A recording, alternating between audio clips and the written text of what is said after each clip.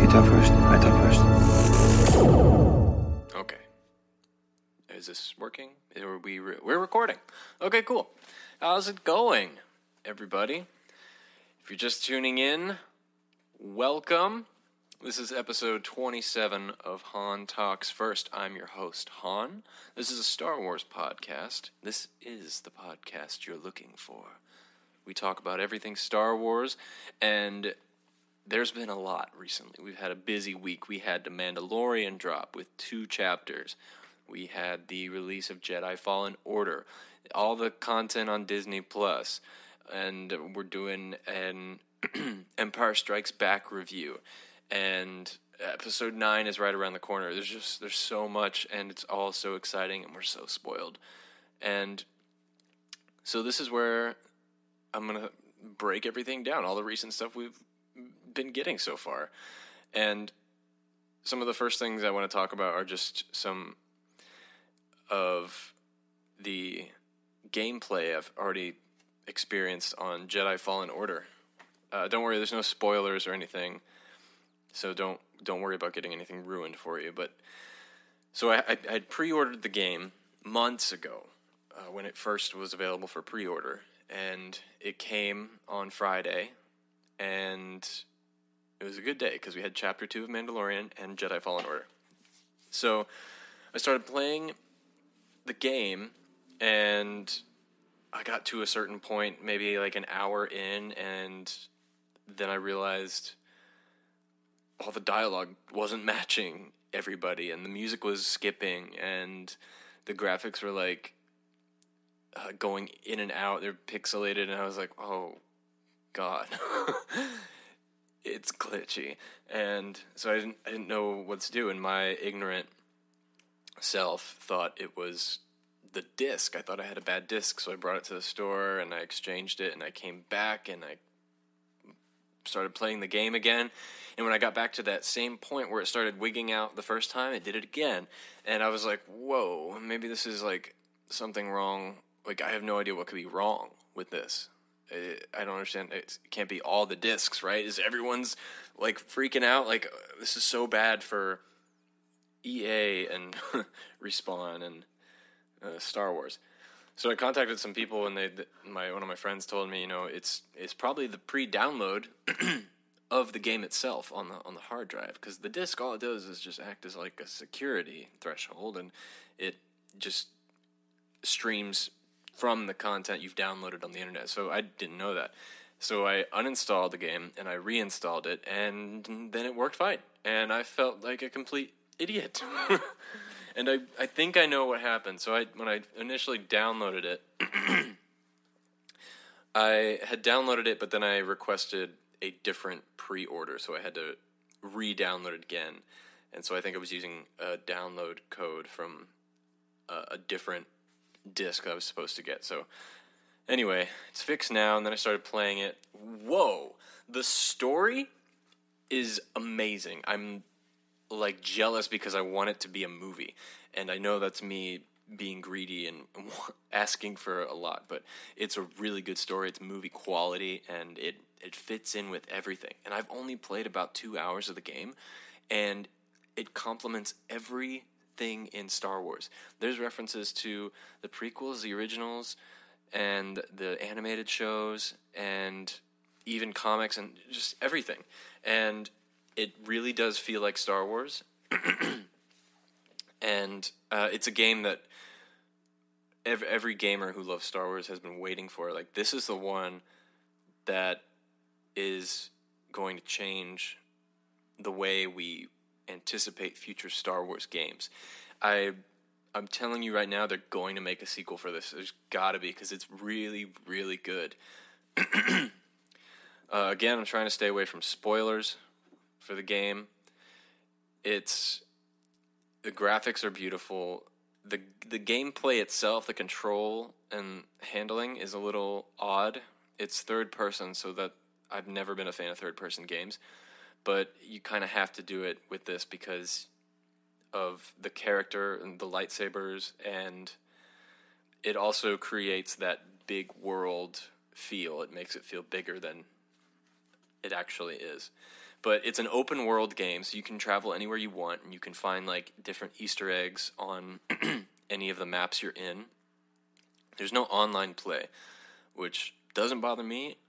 I really bought the game for the story, and that's what I'm more focused on. So, but that doesn't mean they put a lot more effort into the story of this game, and it shows. There is one thing that it's not a spoiler, but most of what you're doing in the game is killing a bunch of animals, and that's kind of a downer for me. Because without trying to spoil it, you have different objectives in the game, and in order to get to those objectives, you have obstacles, and those obstacles you have to get through, for the most part, are creatures on different planets. And while some of them are adorable and you don't hurt them, the big ugly ones come out, and that's what you're mainly fighting. So it's kind of like a Monster Hunter game as is a side story, as mini objectives in the game. But I find myself doing a lot more of that than Jedi things, so I think that's interesting. It's not what I expected. However, I'm still early in the game progress, so I'm pretty sure that once I hit the 3-hour mark, I'm gonna get more boss battles, or it'll start to make a little bit more sense. But it's a great game. I highly recommend going to get it.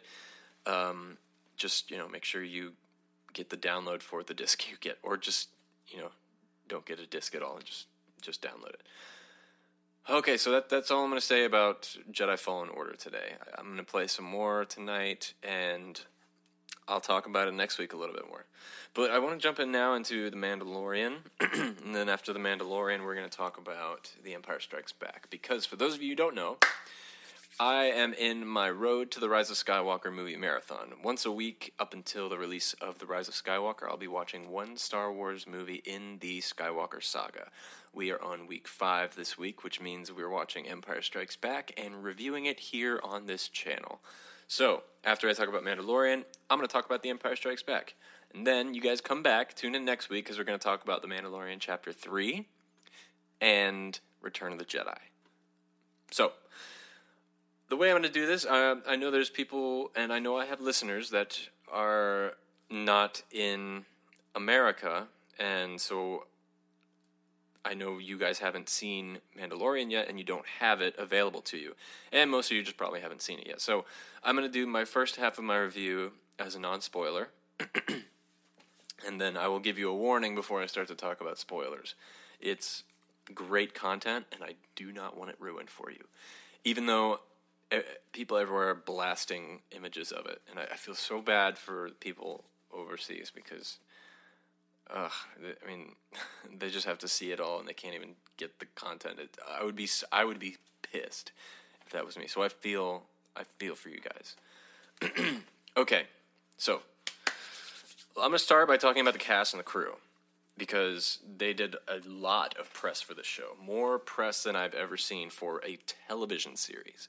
It felt like movie press conferences.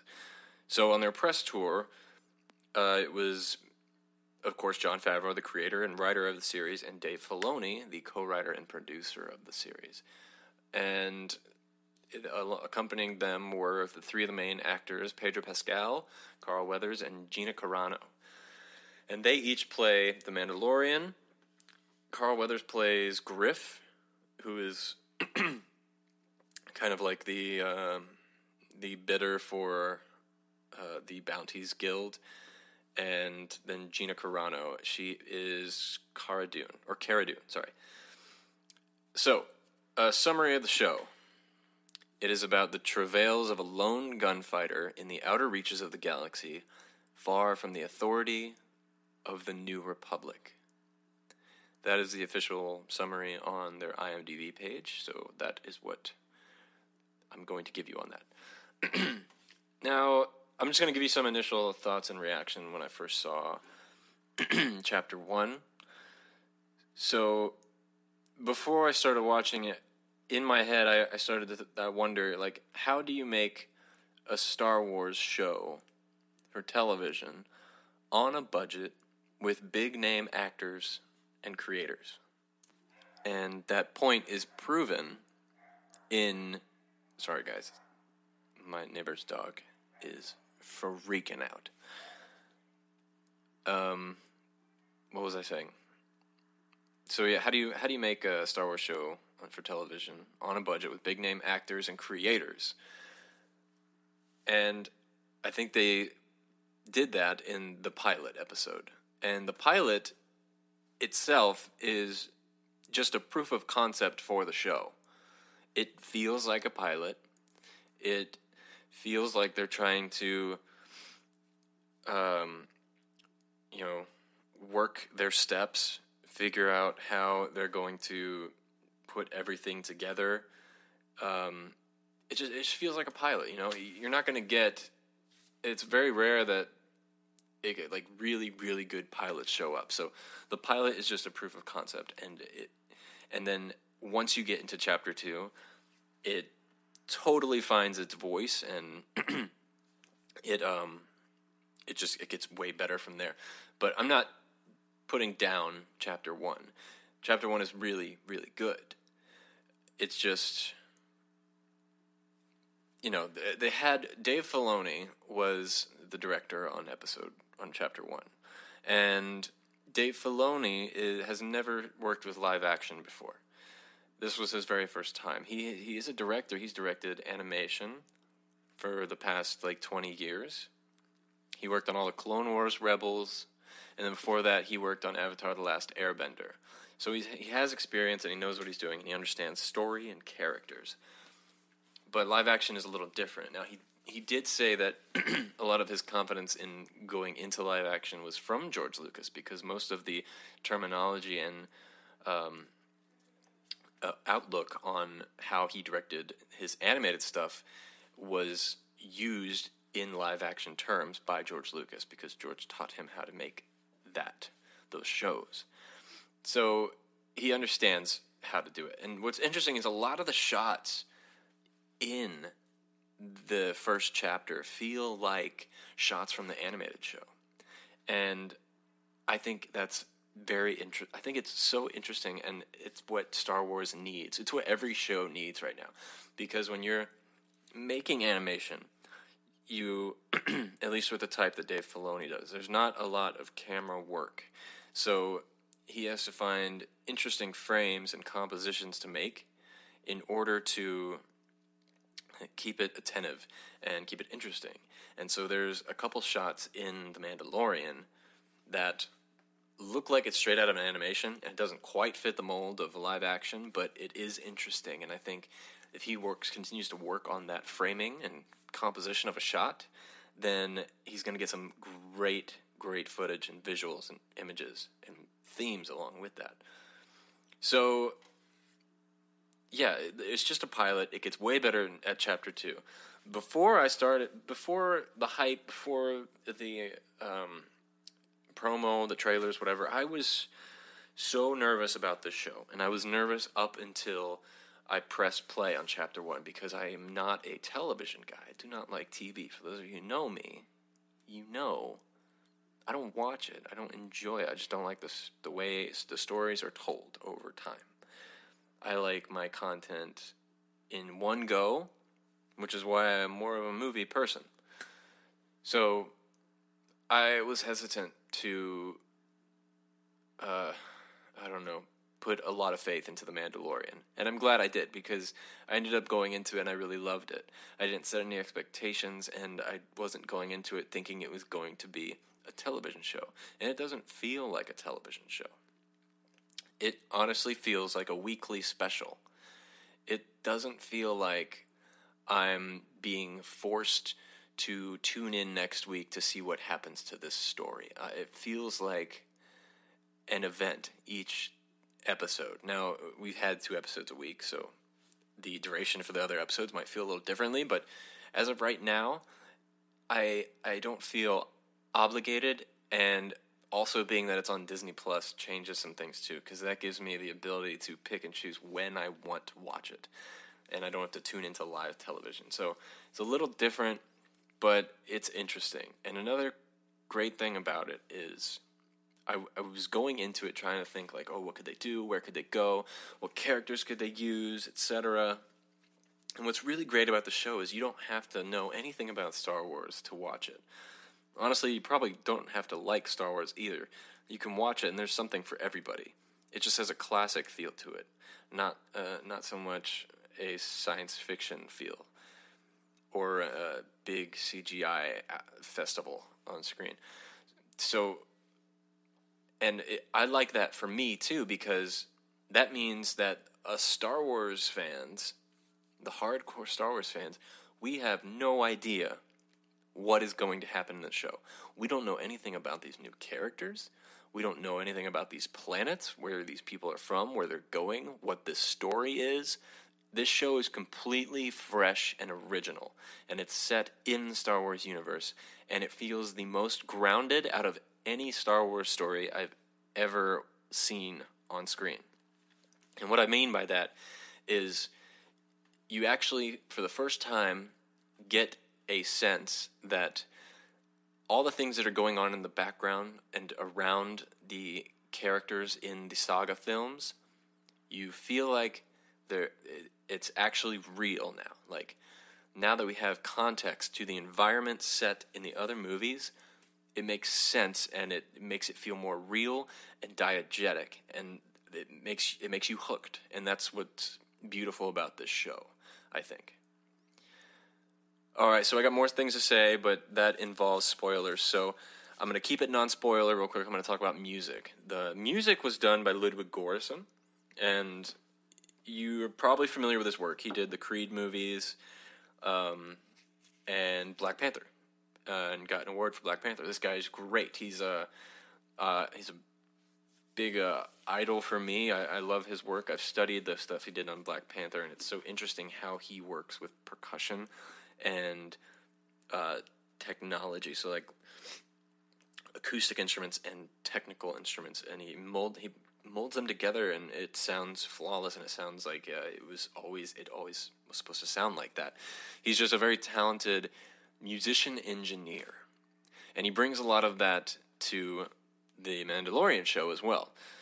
I'll read you a quote he said when someone asked him about when he was first announced to be the composer for The Mandalorian. So he says, I took a breath and I was ready to say it, and then I still flubbed it up. Okay. He says, words fail to express how surreal and humbling it feels to be invited into the Star Wars universe. I am deeply grateful to Jon Favreau and Disney for this opportunity, and to John Williams for raising the bar so high with his iconic, intrepid scores. They will never be matched. In these next months, I hope to honor the tradition of Star Wars musical landscape while propelling The Mandalorian into new and uncharted territory, and I will try to remember that there is no try. Okay, so I thought this was a really beautiful sentiment, and how he feels about coming into this world, and I agree with everything he's saying. You know, filling the shoes of John Williams is it's one of those impossible tasks, and we've had a lot of great composers come in and get close and harness that spirit and that energy of those compositions. Kevin Kiner is a great example. He's the closest thing to John Williams I can give you. He's phenomenal, and he's also a very technical, engineered musician as well. But what Ludwig is doing is he's taking it a step further, and he's kind of getting away from the classicism of it, and he really is honing in on a brand new spirit. I shouldn't say that. A brand new spirit, but with the same energy as the old scores. So I think what he says here matches what happened musically in the show. The trailer is a bit of a subversion because it's trailer music. It's the same for every fucking trailer. But for the show, it's a very ominous score, and it's also very random. And it's more of a... It's more conducted by the images rather than by a time signature. And I think that's really interesting. It follows the action on screen, and some points it is a little... It catches you off guard just because it's so different.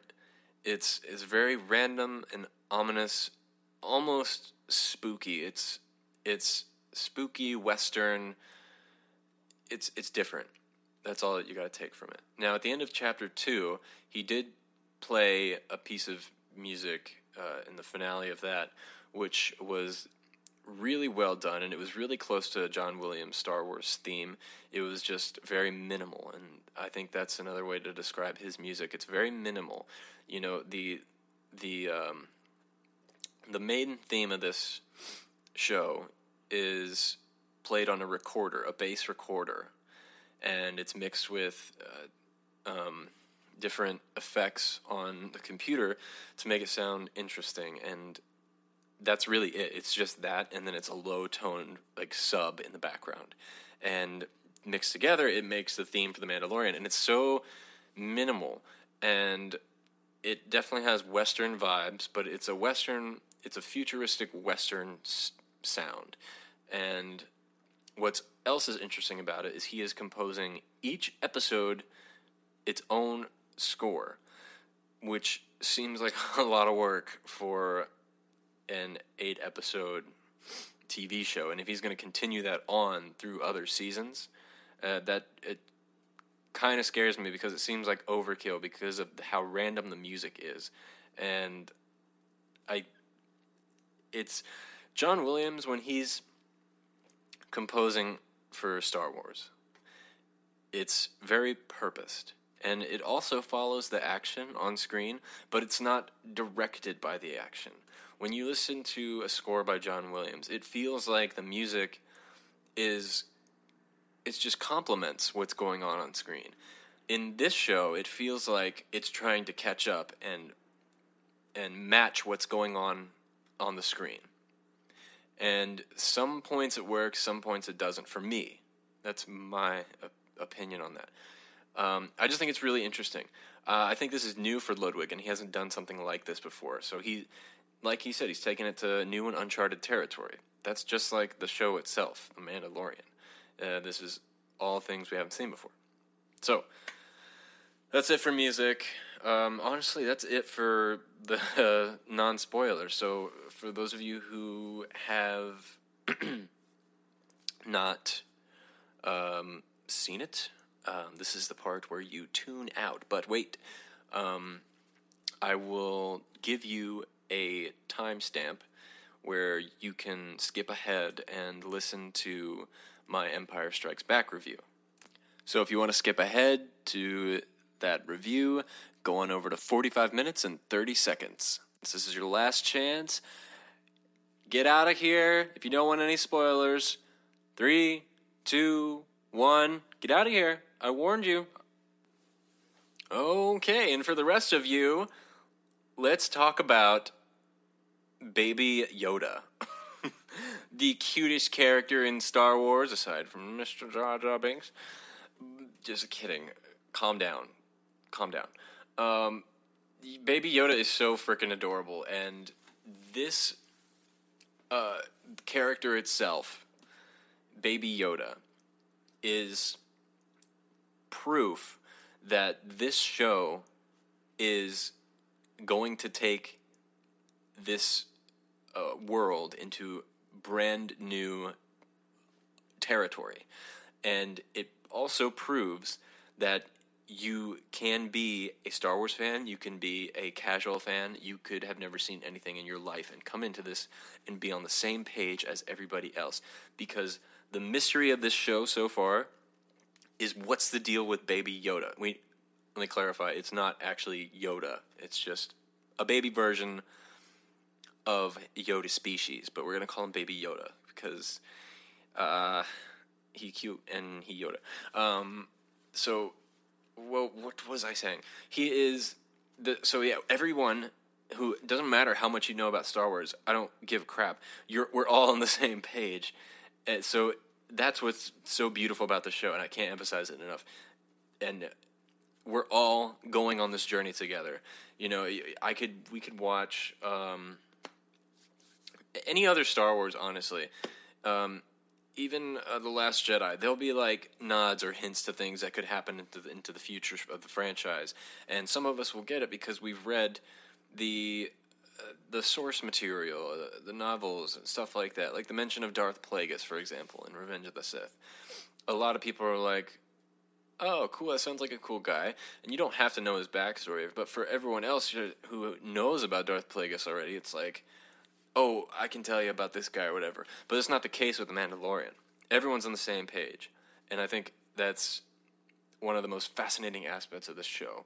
And I think that's what's going to make it stick around and keep people hooked, because it's building that community. And it's not just segregating Star Wars fans from casual fans. We're all together on this journey, and that could be the new birth of Mandalorian franchise, and it could also be the death of it, because if this show ends up going down a bad pathway and they fuck up something, everyone's going to be pissed off about it.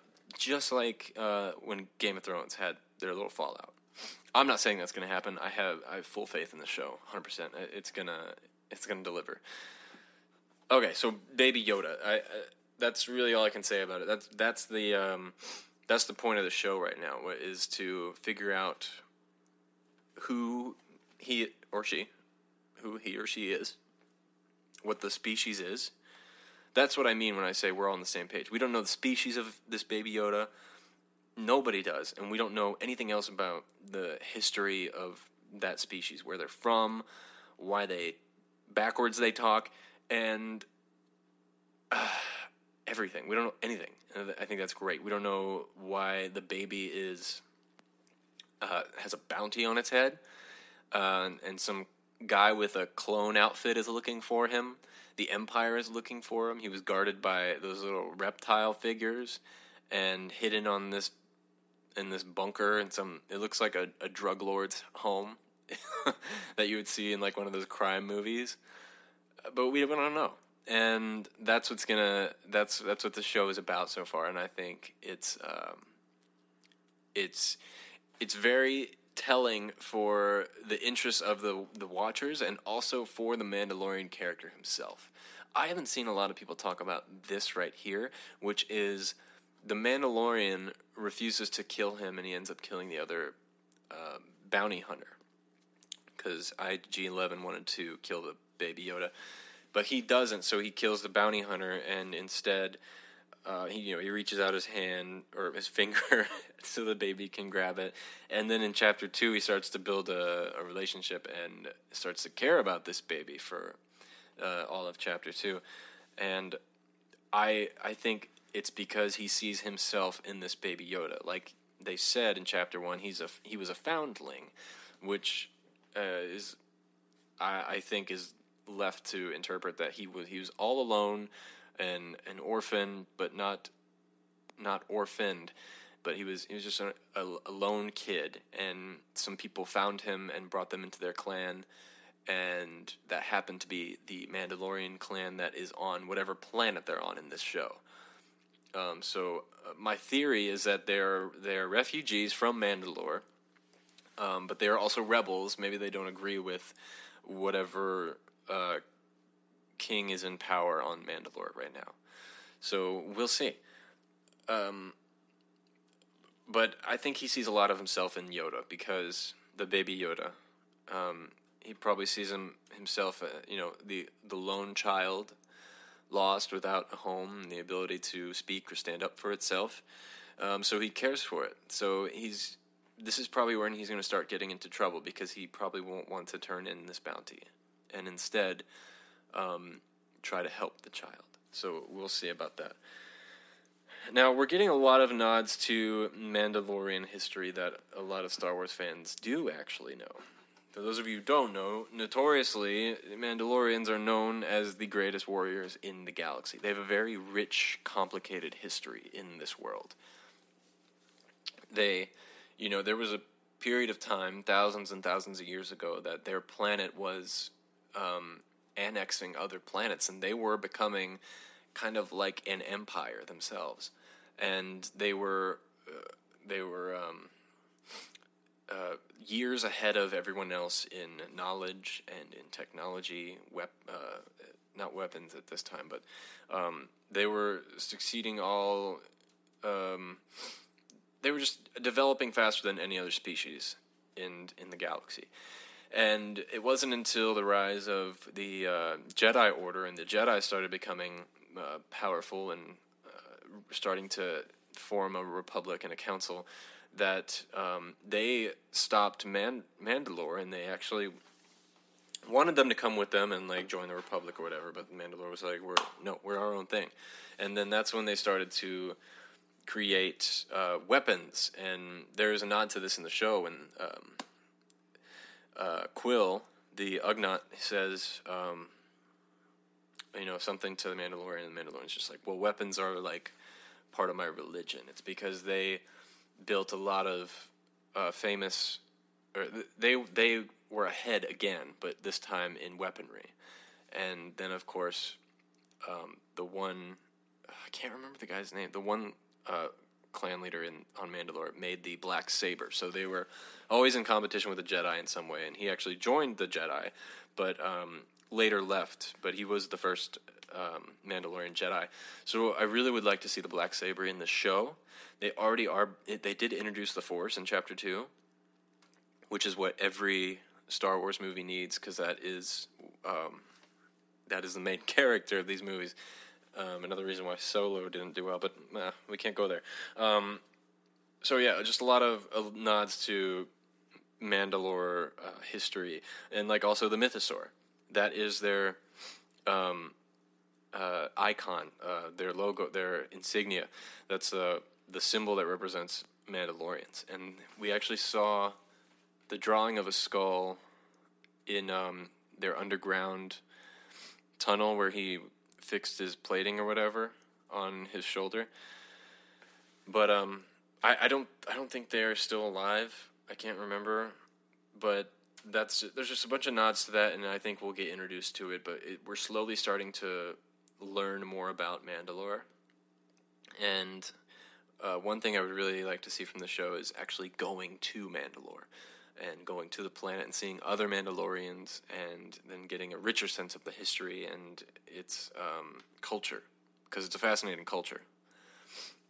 Okay, so let's talk about the characters. Who is the Mandalorian?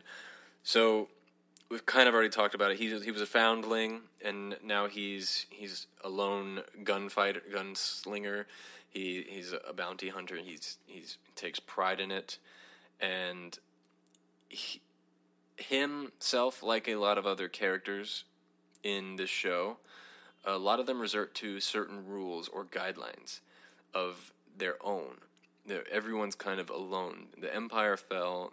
There's a new republic being built, but no one is actually under watch of anybody in particular. So there's a bunch of different resorted rules and guidelines that people are trying to distinguish for their individual self. And so that's why everyone's kind of nasty to each other, I guess. And they have like the bounty guild where they go and they hunt these people. Oh, one thing. This is the very first thing that happened in the show. Remember, he walks into that bar and he sees the fish man. He looks like the blue fish from Megamind. I don't remember his name, but yeah, this guy, his first bounty, worst character I've ever seen. And it's because when I saw him and he started talking, it immediately took me out of the movie, and I felt like I wasn't watching Star Wars anymore. I felt like I was watching a Marvel movie. It was a Marvel character. It was Marvel makeup and design. It wasn't at all Star Wars to me. And it wasn't bad. It just didn't fit for me.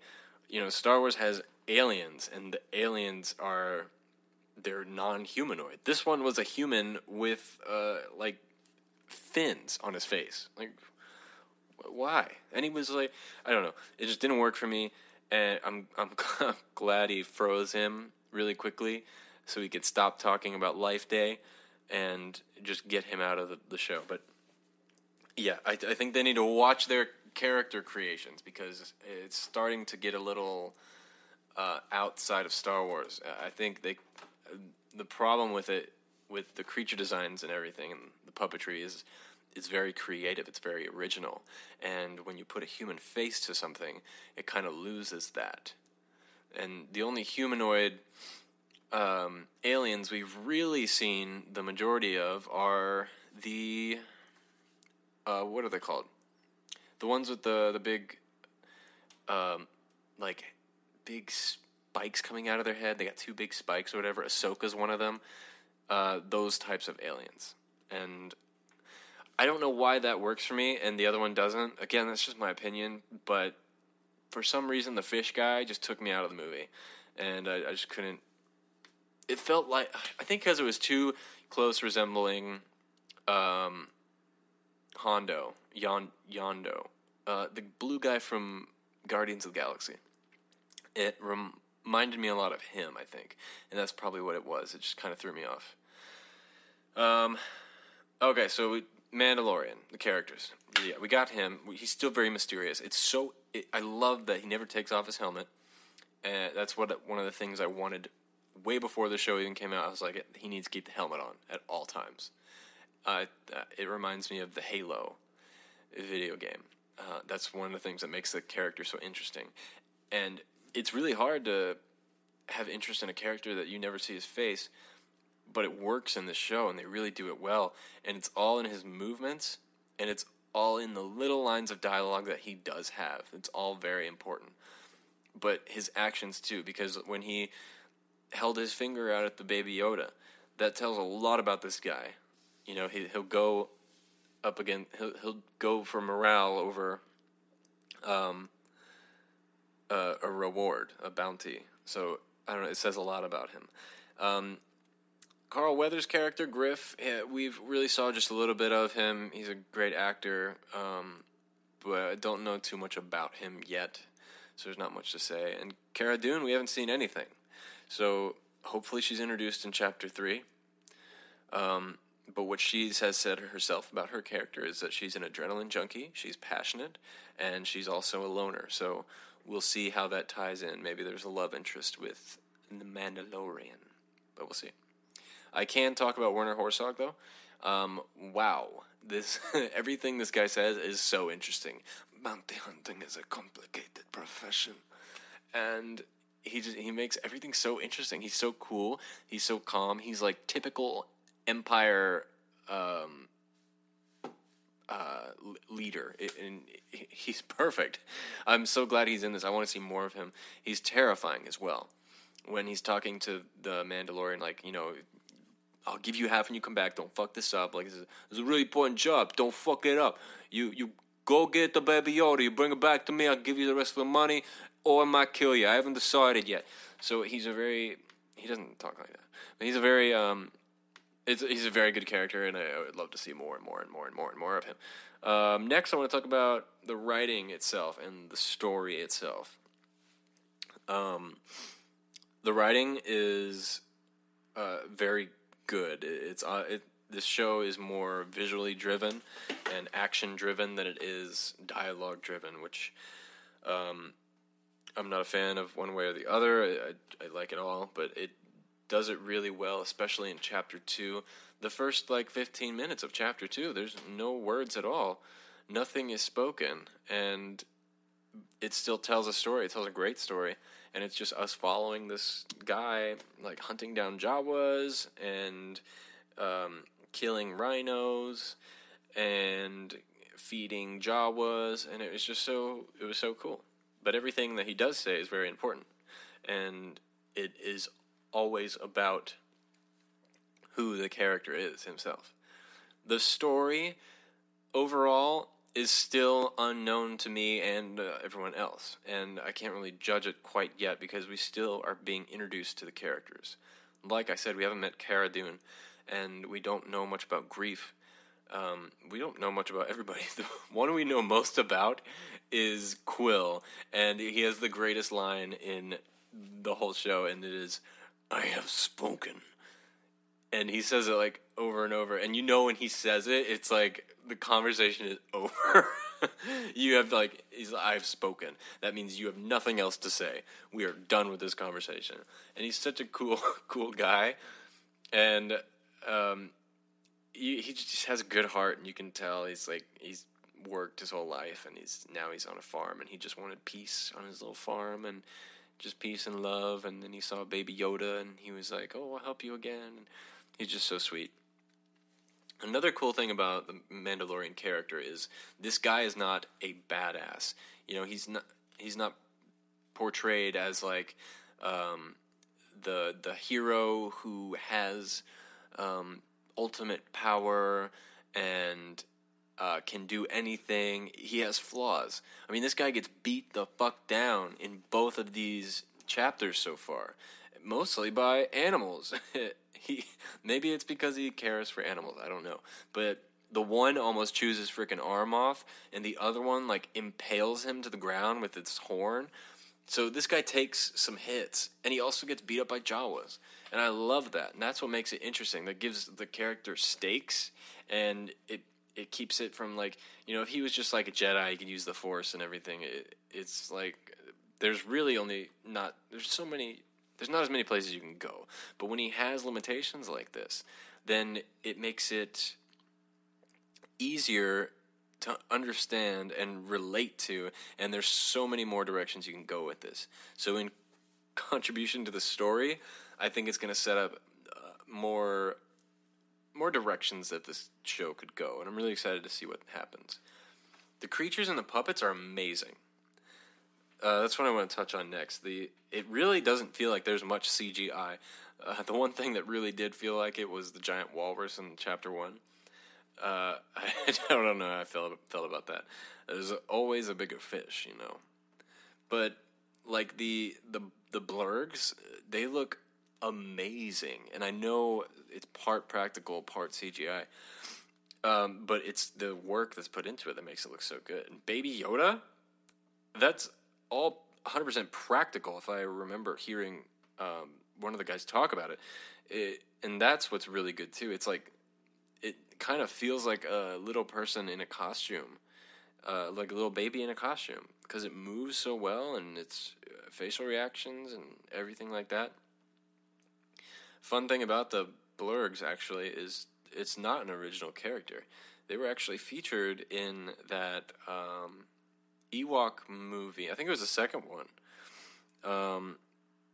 But yeah, they were used as, what's it called, stop motion, and now they brought it back for The Mandalorian. I hope we get to see more, because they're so weird looking. It just looks like a tadpole with legs, like a mutated tadpole, and I think they're cool, and I think it's great that they have a history too. Like, they have character, and when the guy was just like, you know, they're all female because they eat the male after mating or whatever.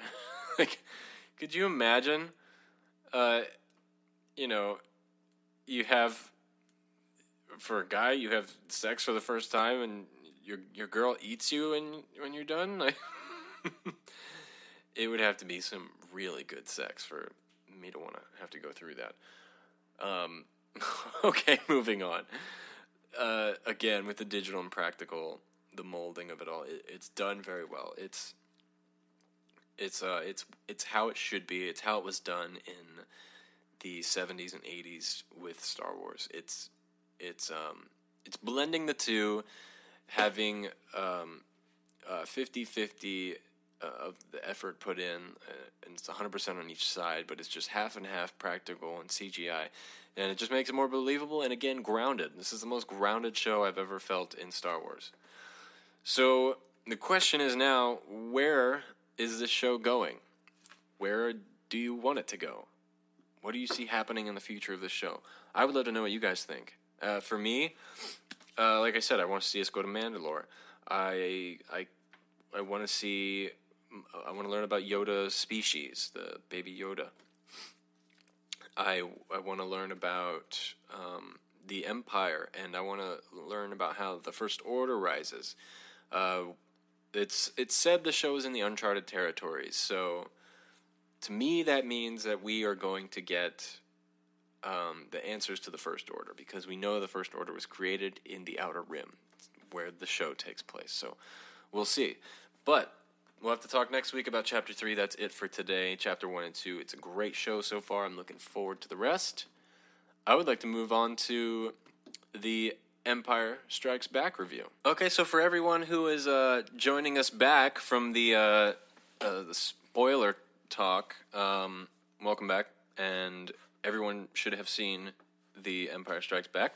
So I'm not going to put a spoiler warning, which in itself is a spoiler warning. Okay, so anyway, The Empire Strikes Back. Some say it to be the greatest Star Wars film of all time. Some say it to be the greatest film of all time. Well, I'm here to tell you that it's not my favorite Star Wars movie, and it's not my favorite film of all time either. We all know my favorite Star Wars movie is A New Hope. It can never be topped. It's to me that's my favorite. It makes me feel the best, and it's the most fun. A New Hope is fun.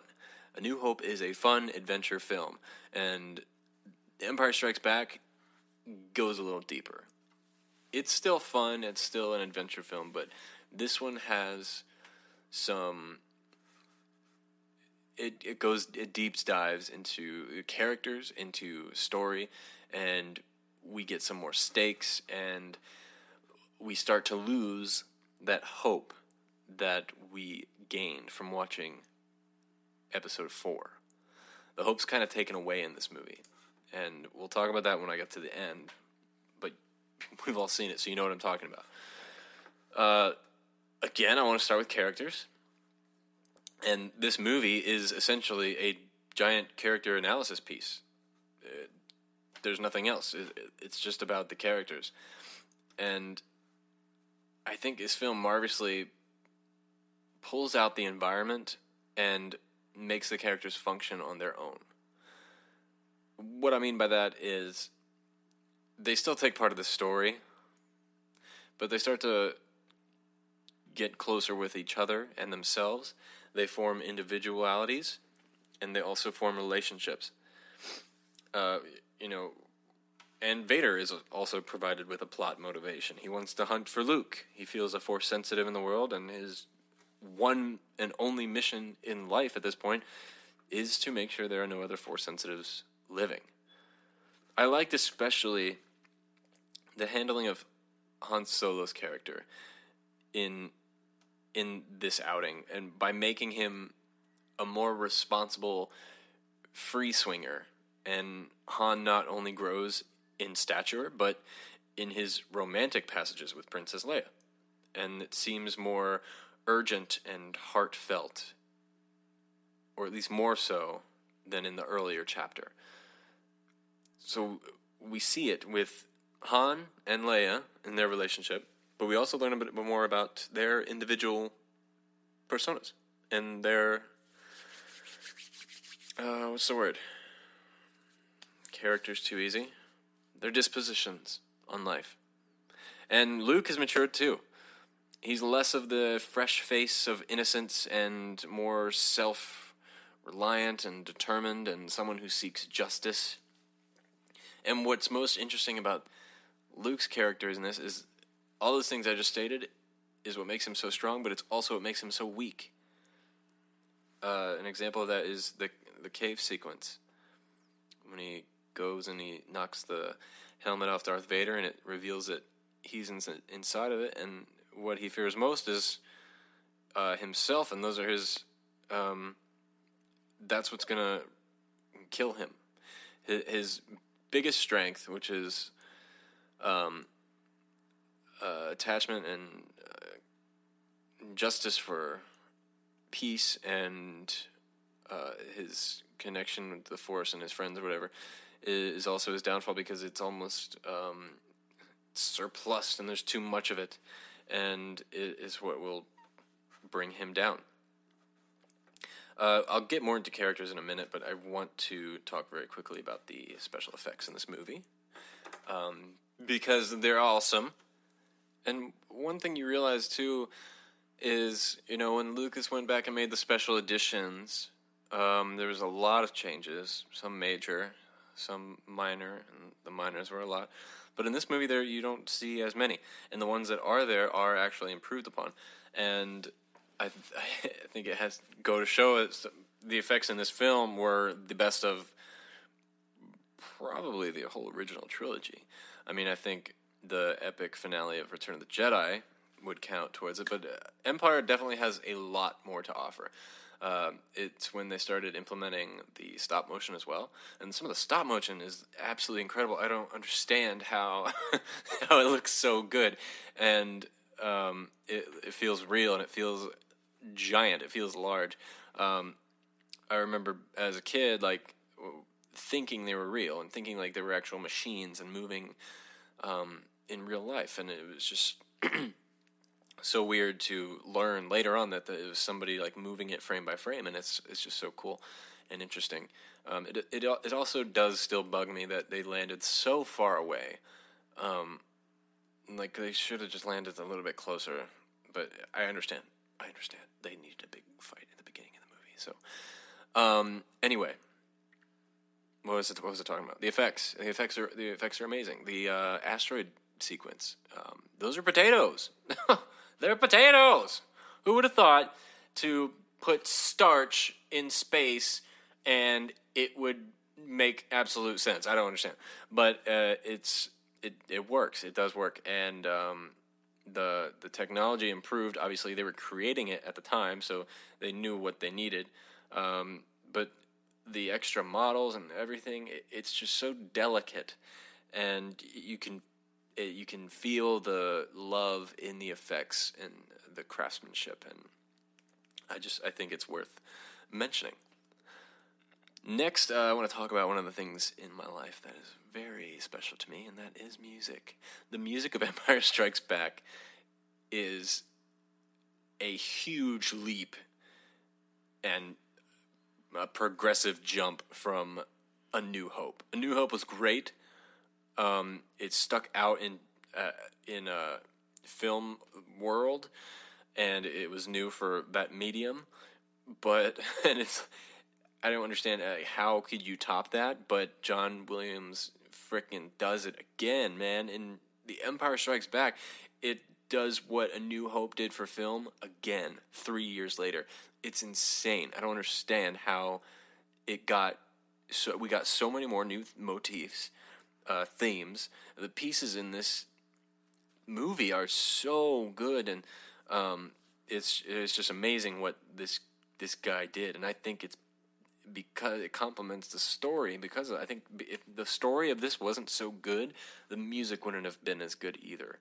And I say that because the story is the inspiration for John Williams when he watches the scenes, and that's when he starts writing.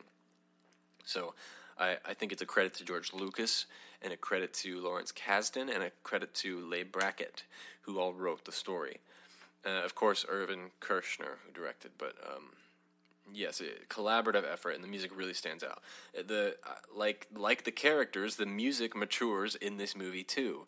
Han and Leia's theme, for example. In A New Hope, we had Leia's theme, and it's this beautiful, sweet, soft, tender melody. Dum, dum, dum, dum, da, da, da, da. And in this one, we get a kind of a call and response to it. And we get Leia's theme, but then also this new theme in it, and that's Han. And it starts off slow at first, and then throughout the movie it starts to build until we get to the carbon chamber, and he gets frozen in carbonite. That's when it is fully molded, and it's so beautiful because once they come together and they express their true feelings for each other, that's when they're separated, and I just love that. But Han and Leia's theme is very good in this.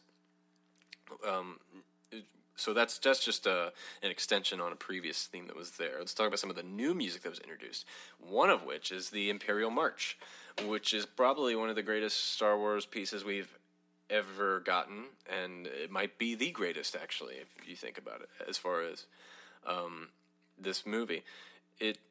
What makes it so impactful and meaningful to the story is the notes themselves. The notes of the Imperial March are so meaningful to the plot that's going on for this movie. So I said we're moving on from A New Hope, and we're kind of taking the hope away in this movie, and this is really about the Empire. This is the bad guys movie. This is about Vader. Vader has his theme, the Imperial March. So it's a march. We got the drums and the pattered trumpets and brass section or whatever. It's just you can feel yourself marching to it. It's very similar to the Nazi regime and their marches, based off that. It's also based off something else, but I'll tell you in a second. But so the notes in this song after the march portion, it goes dum dum dum dum da dum dum da dum. Then it goes up bum bum bum bum bum bum bum bum. Then it goes up again bum bum bum bum bum ba da dum. Goes back up bum bum bum ba da dum. And then it tries to go up again bum bum bum bum bum bum. And then it repeats again. So what did I say there? It goes up and then it goes back down and it tries to go back up again. And it keeps getting brought down. It's just like the story itself. That's why this music is so important. It shows the characters. It shows this giant empire, these low G notes, bum bum bum, and then it shows the rebels are under this rule of the Empire, whether they like it or not, and they're trying to escape it.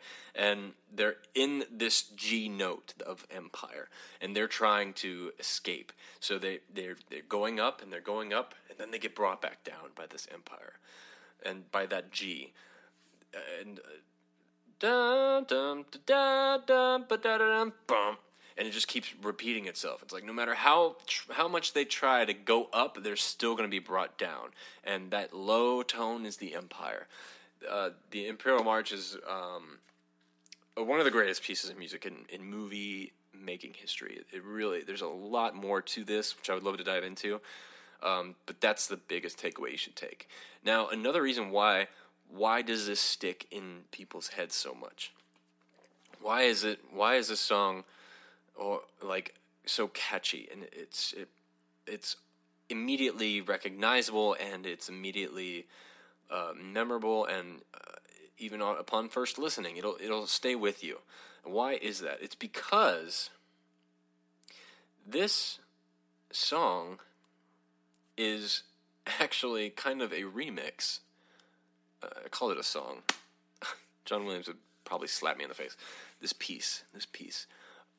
It's a remake of another very famous march, the Funeral March. We all know it. It's the Imperial March. It's just a lot slower.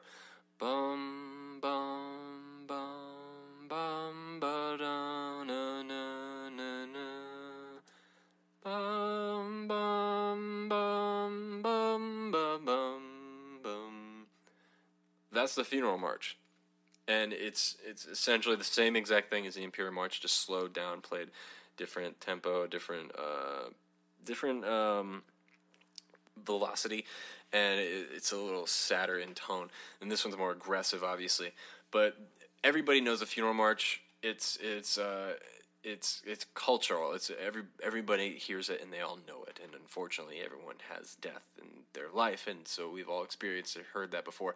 And that's why it sticks with us. This song, it's familiar already, and it automatically hooks us in, and we're already like connected to it. And John Williams does that a lot. He takes famous motifs and puts them in his music, and then writes original stuff around it.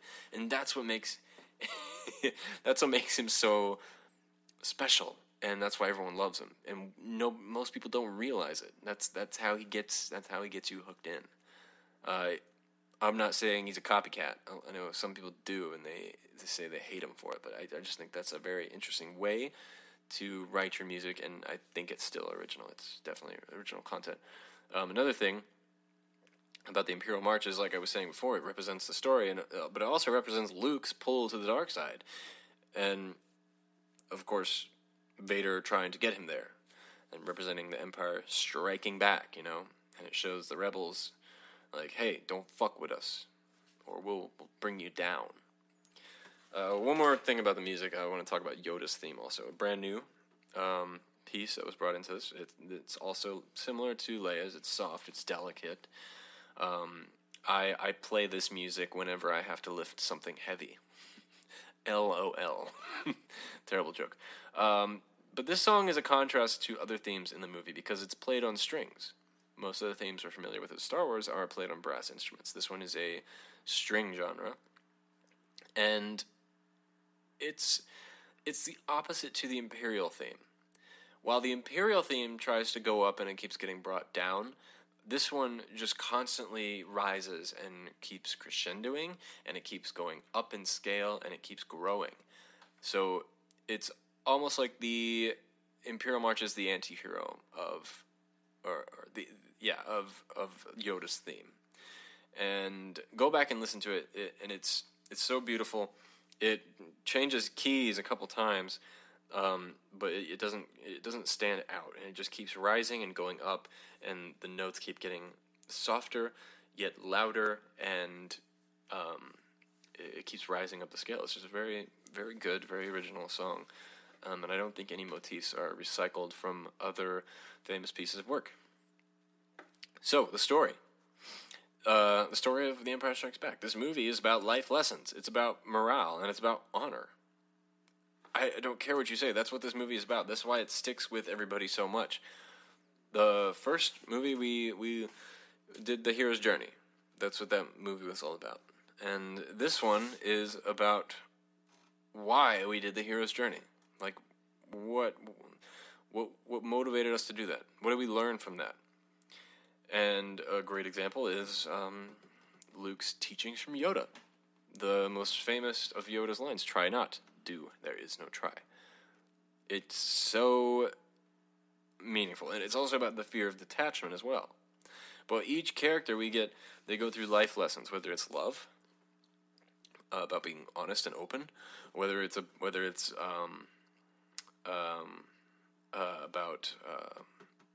lying, how you treat one another, also self-respect, self-restraint,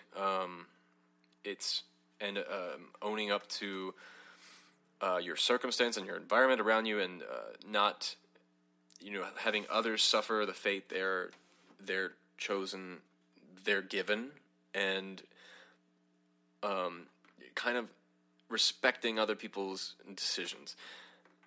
I know it was a lot, and it was probably very confusing to understand, so let me kind of break it down.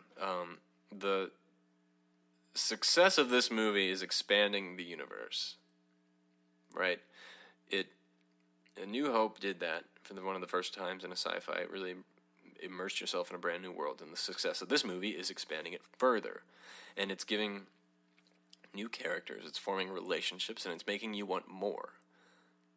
The movie's real strengths is it's not giving you all the information that you need, yet at the same time, it's not denying you anything essential.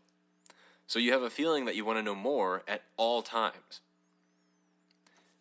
What I mean by that is, I'll give you an example.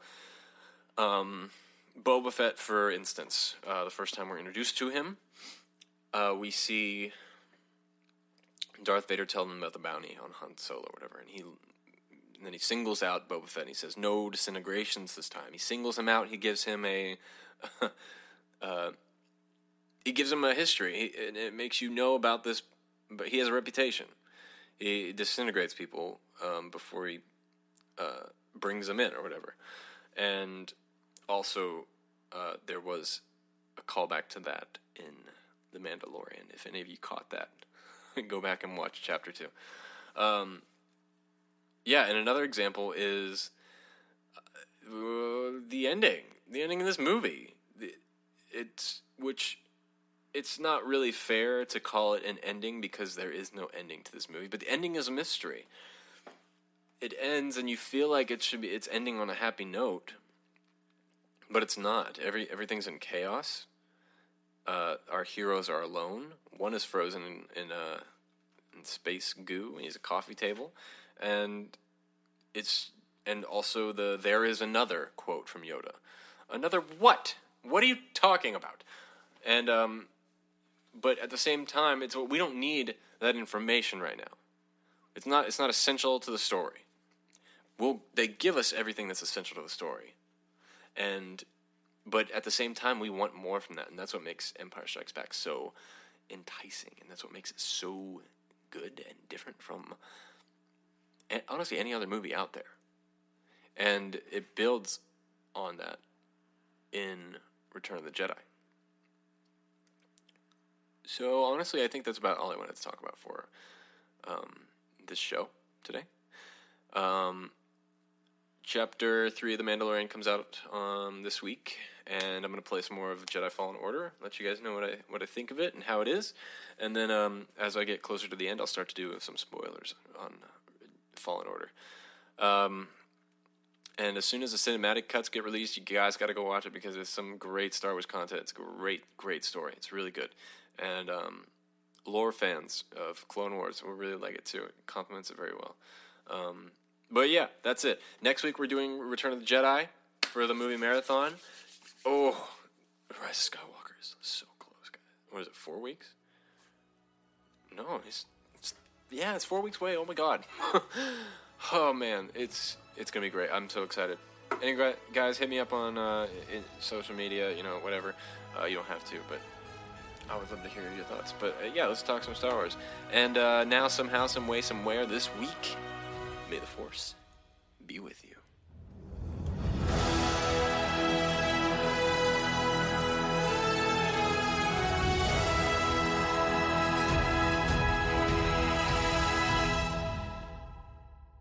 Do it.